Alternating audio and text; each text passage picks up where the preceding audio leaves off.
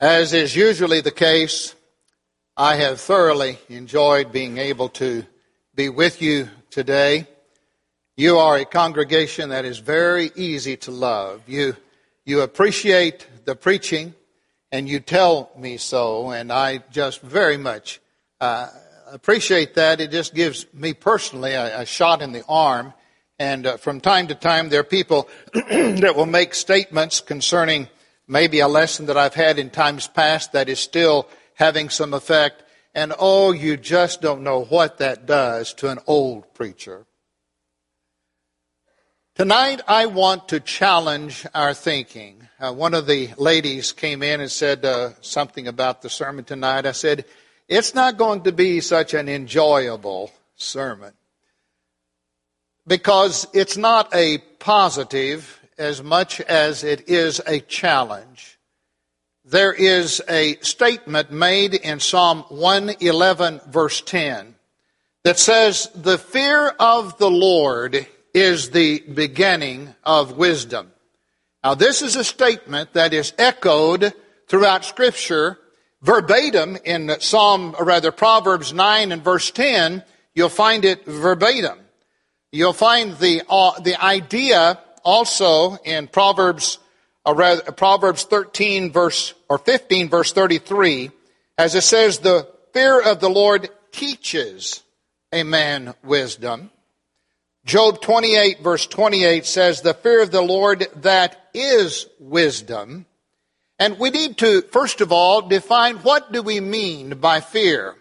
And it is the beginning of wisdom, but what is fear? It is a deep reverence or respect.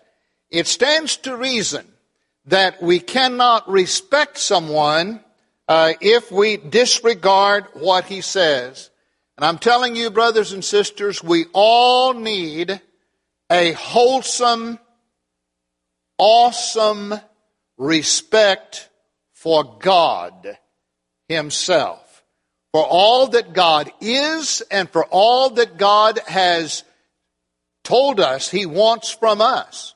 We need to realize that the fear of God is the beginning of wisdom. There are several passages of Scripture that still speak to this. I'm in Malachi 1 verse 6, where God says, a son honors his father, and a servant his master. If I am a father, where is the honor due me? If I'm a master, where is the respect due me, says the Lord Almighty.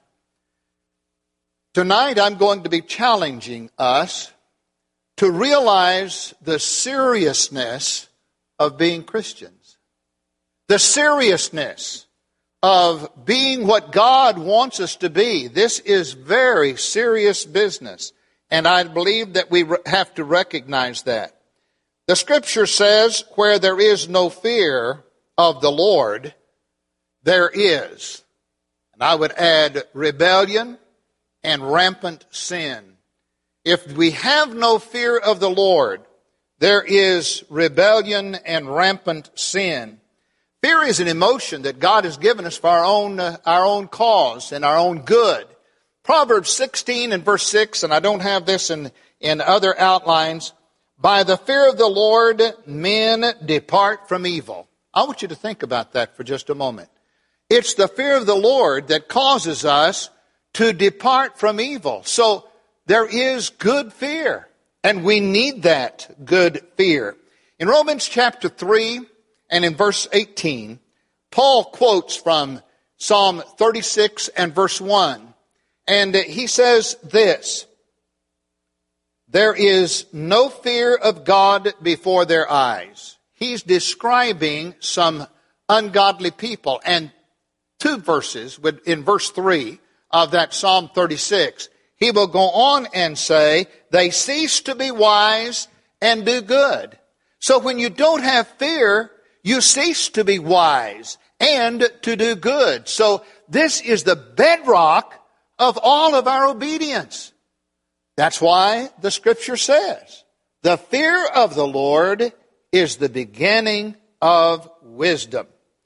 A lack of respect is a very scary thing. A dog that does not respect his master cannot be trusted. A person that does not respect the laws of the land, respect the automobile, does not respect other people, should not be driving or allowed to drive. A person that does not respect other people should not be allowed in free society. And so we need to have that type of respect. The word wisdom, it's interesting, in the book of Proverbs is found 39 times. Now there are 31 chapters in the book of Proverbs. Wisdom is found 39 times, and the word wise is found 47 times in those 31 chapters. And so it is a word that is a part of the wisdom. In fact, the word Proverbs means a short, pithy, wise saying. And so we could go into the Proverbs, but that's not what I'm going to do tonight. What I want to do, I've outlined the lesson under 3 major points. And what we're going to do is look, first of all, and I think we need to start really with God, is that when we fear God, we then respect His authority. And that is really where we need to start. Via Scripture now, I'm going to take us to the very throne room of God. And I'm going to do something that I very seldom do. I'm going to do quite a bit of reading. And if you want to turn with me, I will be reading from the New American Standard Translation. And I'd like for us to begin reading the entire chapter of Revelation chapter 4. There are only 11 verses. That sounds worse than it really is. And then we're going to read the last 4 verses of Revelation chapter 5. Now, what I want us to get out of this is the attitude of heaven toward our God Almighty. Now, bear in mind, the fear or reverence of the Lord is the beginning of knowledge. And so what we've got to do is to begin to try to get a picture of the atmosphere in heaven that surrounds our great God. And if I can just somehow help us to get a picture of that would cause us to say, oh, I revere my God, mission accomplished. So I'm going to start with reading Revelation chapter 4, verse 1. After these things I looked, and behold, a door standing open in heaven. The first voice which I heard, like the sound of a trumpet speaking with me, said, Come up here, and I will show you what must take place after these things. Immediately I was in the Spirit, and behold, a throne was standing in heaven, and one sitting on the throne. And he who was sitting was like a jasper stone, and a sardius in appearance. And there was a rainbow around the throne, like an emerald in appearance. And around the throne were 24 thrones. And upon the thrones I saw 24 elders sitting, clothed in white garments, and golden crowns on their heads. And from the throne proceed flashes of lightning, and sounds, and peals of thunder.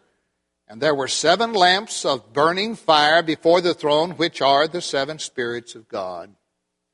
And before the throne there was, as it were, a sea of glass crystal, like crystal. And in the center and around the throne 4 living creatures, full of eyes in front and behind. And the first creature was like a lion, and the second creature like a calf, and the third creature like a face of that of a man, and the fourth creature was like a flying eagle. And the 4 living creatures, each one of them having 6 wings, are full of eyes around and within, and day and night they do not cease to say, Holy, holy, holy is the Lord God, the Almighty, who has said, or who was, and who is to come. And when the living creatures give glory and honor and thanks to Him who sits on the throne, to Him who lives forever and ever, The 24 elders will fall down before him who sits upon the throne and will worship him who lives forever and ever, and will cast their crowns before the throne, saying, Worthy art thou, O Lord our God, to receive glory and honor and power, for thou didst create all things, and because of thy will they existed and were created. Now chapter 5, beginning with verse 11. And I looked and heard the voice of many angels around the throne, and the living creatures and the elders, and the number of them was myriads of myriads and thousands of thousands, saying with a loud voice, Worthy is the Lamb that was slain to receive power and riches and wisdom and might and honor and glory and blessing. And every living or every created thing which is in heaven and on earth and under the earth and on the sea and all things in them, I heard saying, To him who sits on the throne, to the Lamb be blessing and honor and glory and dominion forever and ever. And the four living creatures kept saying, Amen. And the elders fell down and worshipped. Now, I'm going to ask you, what did you see? What attitudes? Actually, one word that will capture it all. That's the word reverence. And if you notice, even heaven fell down, and they were revering God Almighty, the Creator, the Judge, the one that was from everlasting to everlasting, Almighty God. Where angels bow, I suggest to you men had better bow their lowest. And to be irreverent in such an atmosphere is rebellion.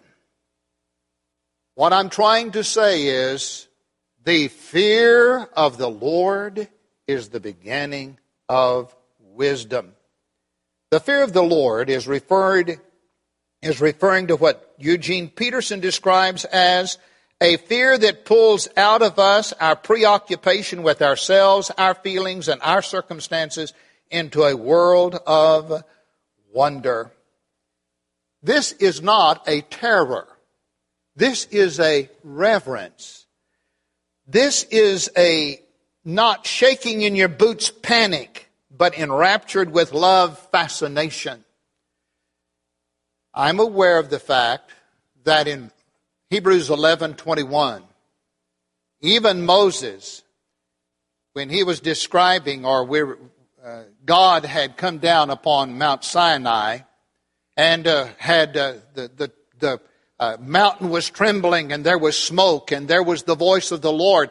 And Hebrews 11 verse 21, even Moses said that he was full of fear and trembling. But I believe this is a holy, reverent awe. Now, our text is Psalms 111 verse 10. But I want to go back there and go to the verse just before that. And I really like the King James. I'm in Psalm 111 and verse 9. As it says, Holy and reverend is his name. Other translations say, Awesome. Holy and awesome is the name of God. Because we are free moral agents, however, we have the right to choose whether we're going to submit to God's authority and obedience or rebel. But let me tell you something.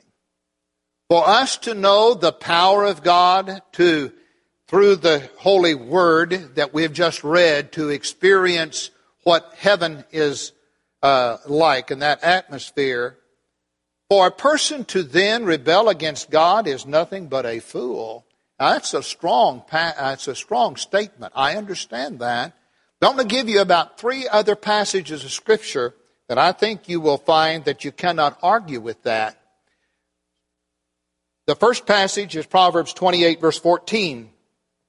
It says, Blessed is the man who always fears the Lord, but he who hardens his heart falls into trouble. does not tell us what trouble that is, but I'm here to tell you, I don't want to be walking in that man's shoes. So, always fear the Lord. We know that the book of Ecclesiastes will end as it says, hear the conclusion of the whole matter.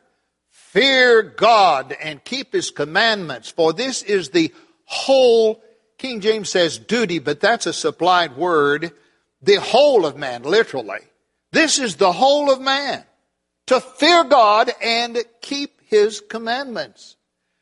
Romans 11 verse 22 says, behold therefore the goodness and severity of God on them which fell severity, but upon you goodness, if you continue in His goodness, otherwise you also shall be cut off. That brings us then to a second major point. And that is, to fear the Lord is to reverence Him in the assembly. And I go now to Psalm 89 and verse 7. The King James translation says, God is greatly to be feared in the assembly of the saints, and to be had in reverence of all them that are about Him. I am not sure, but I feel that we have lost something about the awesomeness of what is going on when we assemble as brothers and sisters in Christ, and we are to be together. We are doing religious things, and there needs to be more of an awareness. At least this is my feeling, because I judge you guilty because I know I am. Okay? That's where I'm coming from. That I need to be reminded from time to time. What is all of this about? Why are we doing these things? Is this important? In 1 Chronicles chapter 16, first of all, I'm going to read verses 25 and 26 from the NIV. For great is the Lord and most worthy of praise. He is to be feared above all gods, for all the gods of the nations are idols, but the Lord made the heavens. If you would look at the context there in 1 Chronicles chapter 16, you would see that the Ark of the Covenant has just been successfully moved.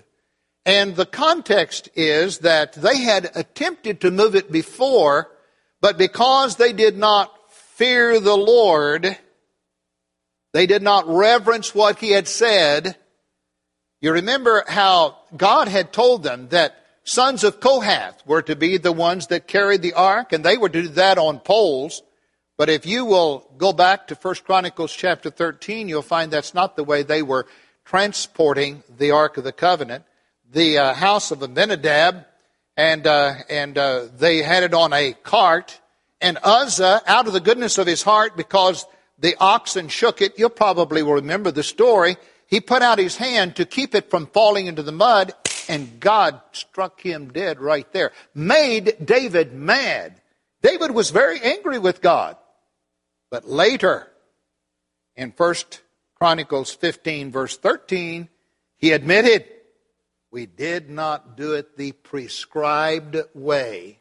That was because they didn't reverence God. They didn't think God meant what He said and said what He meant. And so they just did it their own way. Does that sound familiar with what's going on in our religious world today? Yes, it does. And I think that there are people that are being far too casual when it comes to what God has prescribed. The late Mac Lyon, I don't know how many of you have followed In Search of the Lord's Way. I know that we have another TV program here that is very much on your heart. But Brother Mac Lyon, the late Brother Mac Lyon, a very respected man in my books, one time made this statement: this modern concept of God as a casual friend is truly robbing God of His respect and destroying meaningful worship of Him. I believe that we need to realize our God's a loving God, but to think of Him as just a buddy-buddy, no. We need to revere God is God. There's a song in your songbook, number 770, that sets the stage. It says, Dear Lord and Father of mankind, forgive our foolish ways. Reclothe us in our rightful mind. In purer lives thy service find. In deeper reverence praise. The assemblies of Israel were called solemn assemblies. Numbers 29, verse 35. They were called sacred assembly.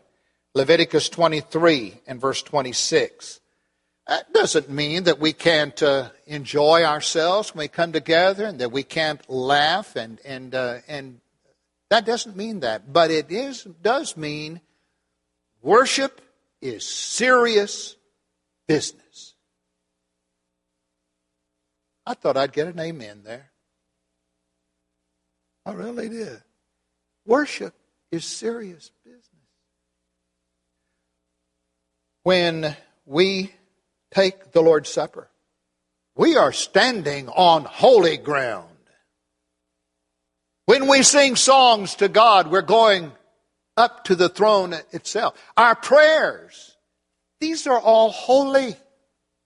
We need to understand that. Holy ground is to be respected, and that's why Habakkuk 2 and verse 20 says, the Lord is in his holy temple. And we sing the song, number 108 in this songbook, let all the earth keep silence before him. Yes, the fear of the Lord is the beginning of wisdom. The fear of the Lord, my last major point, causes us to respect God's moral and religious laws. And now then I know I've stopped preaching and I've gone to meddling. Psalms 19 verse 7 says, the law of the Lord is perfect, reviving the soul. From the very beginning, God has always known what's best for man, but we sometimes just ignore that, and we have to learn invariably the hard way by making mistakes and suffering negative consequences. I cannot tell you what life would be like had Adam and Eve not disobeyed the dictum of God. But I know that the Scriptures speak pointedly of the line of demarcation between obedience and disobedience. And I've got several passages of Scripture here. I think of one passage, Proverbs 13 and verse 15. And I still like the King James translation. It says, good understanding wins favor, but the way of the transgressor is hard. Other translations will say the way of the unfaithful.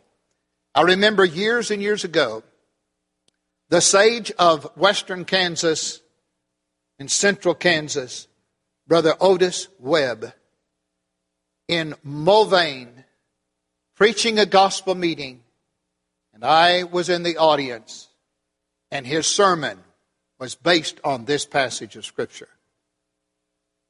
The way of the transgressor is hard.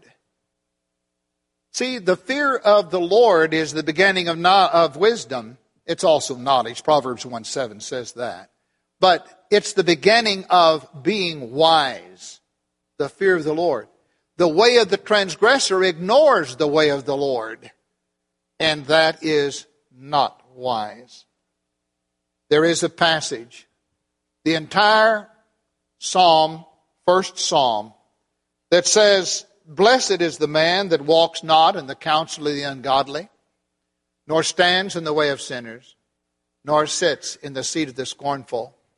For his delight is in the law of the Lord, and in his law does he meditate day and night. He shall be like a tree planted by the rivers of waters that brings forth its fruit in its season. Its leaf shall not wither, and whatever he does shall prosper. But the ungodly are not so. They're like the chaff which the wind drives away. Therefore the ungodly shall not stand in judgment, nor sinners in the congregation of the righteous. For the Lord knoweth the way of the righteous, but the way of the ungodly shall perish. So here we have the dichotomy between those who are obedient and those who are not obedient. 1 Corinthians 6, verses 9 and 10 says, Do you not know that the wicked shall not inherit the kingdom of God? And then it goes on and says, Neither shall the sexually immoral, nor idolaters, nor adulterers, nor male prostitutes, nor homosexual offenders, nor thieves, nor the greedy, nor drunkards, nor slanderers, nor swindlers will inherit the kingdom of God. Probably one of the most pointed passage that you can find is Hebrews 13 and verse 4, as it deals with morals. It says, Marriage should be honored by all, and the marriage bed kept pure. But the adulterer and the sexually immoral will be judged. Despite all of the scriptures that I could quote or refer you to, there are still those that will ignore those and selfishly want to live their own lives their own way. Gospel Minutes is a little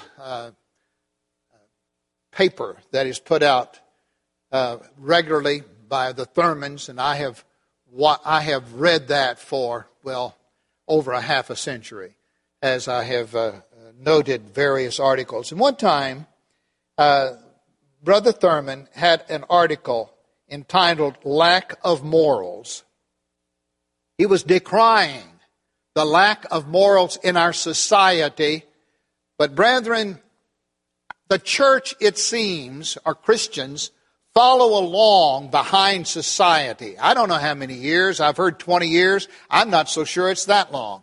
But we follow along because society has its effect upon us. But here's what Brother Thurman wrote. One need look only at the entertainment page of the daily newspaper to observe the rapid decline in morals in America. And at that time, there was a show that said, Misconduct Dash, a wild, wacky sex comedy. And there was another one that says, Prelude of Ecstasy, a sensuous film, daringly bold. And he goes on. I want to give you one other passage of Scripture. That is 1 Thessalonians chapter 4, verses 3 and 4. And I have the NIV here that I prefer over the King James and the New American Standard, so I'm going to read it from my notes. It is God's will that you should be sanctified. That means set apart for God's glory. God's will that you be sanctified, that you should avoid sexual immorality, that each of you should learn to control his own body in a way that is holy and honorable. The fear of the Lord is the beginning of wisdom. The fear of the Lord causes us to respect God's moral laws, and then lastly, my last point is God's religious laws. Ephesians 4 through 6 gives us a list of the 7 ones. There is one body, one Spirit, one hope, one Lord, one faith, one baptism, and one God. And that's what the Bible says. But the religious world ignores that. And they'll ask, of what faith are you? Or they will say, well, one church is as good as another. Or they'll say, well, it doesn't make any difference how you want to be baptized. You know all of those things. And I'm just simply saying, all of this is showing a lack of respect for what God has specifically said. I have debated all of these issues, and I stand ready to do it in a heartbeat right now. I've done it publicly, and I've done it in private. I am still trying to battle with those types of things. People, we in the Lord's church need to take a stand, because the fear of the Lord is the beginning of knowledge. Now, there's a lot of things that could be said, but I go back and I close by asking, are you acting with wisdom? Are you wise or otherwise? I hope that you will recognize the seriousness of what I've tried to do in the lesson tonight. I know it's not been an enjoyable lesson. It's not the kind that you're going, I sure did enjoy that lesson. No. What I've tried to do is to raise a red flag because I believe that we're drifting as a church. I'm sorry. I believe that we need to have something from time to time to bring us back and say, this is important. This is what we're going to do. We're going to reverence our God, and whatever He says, that's what we're going to do. I don't care if it hair lips the governor. Because we are standing on the solid ground of God. And so that's my lesson tonight. Now it could be, as you have thought these things through, you're going, I have not been as moral. I have not been as doctrinally committed. Or whatever. I don't know what your situation is. But if you stand in need of this invitation in any way, we encourage you to come while together we stand and sing.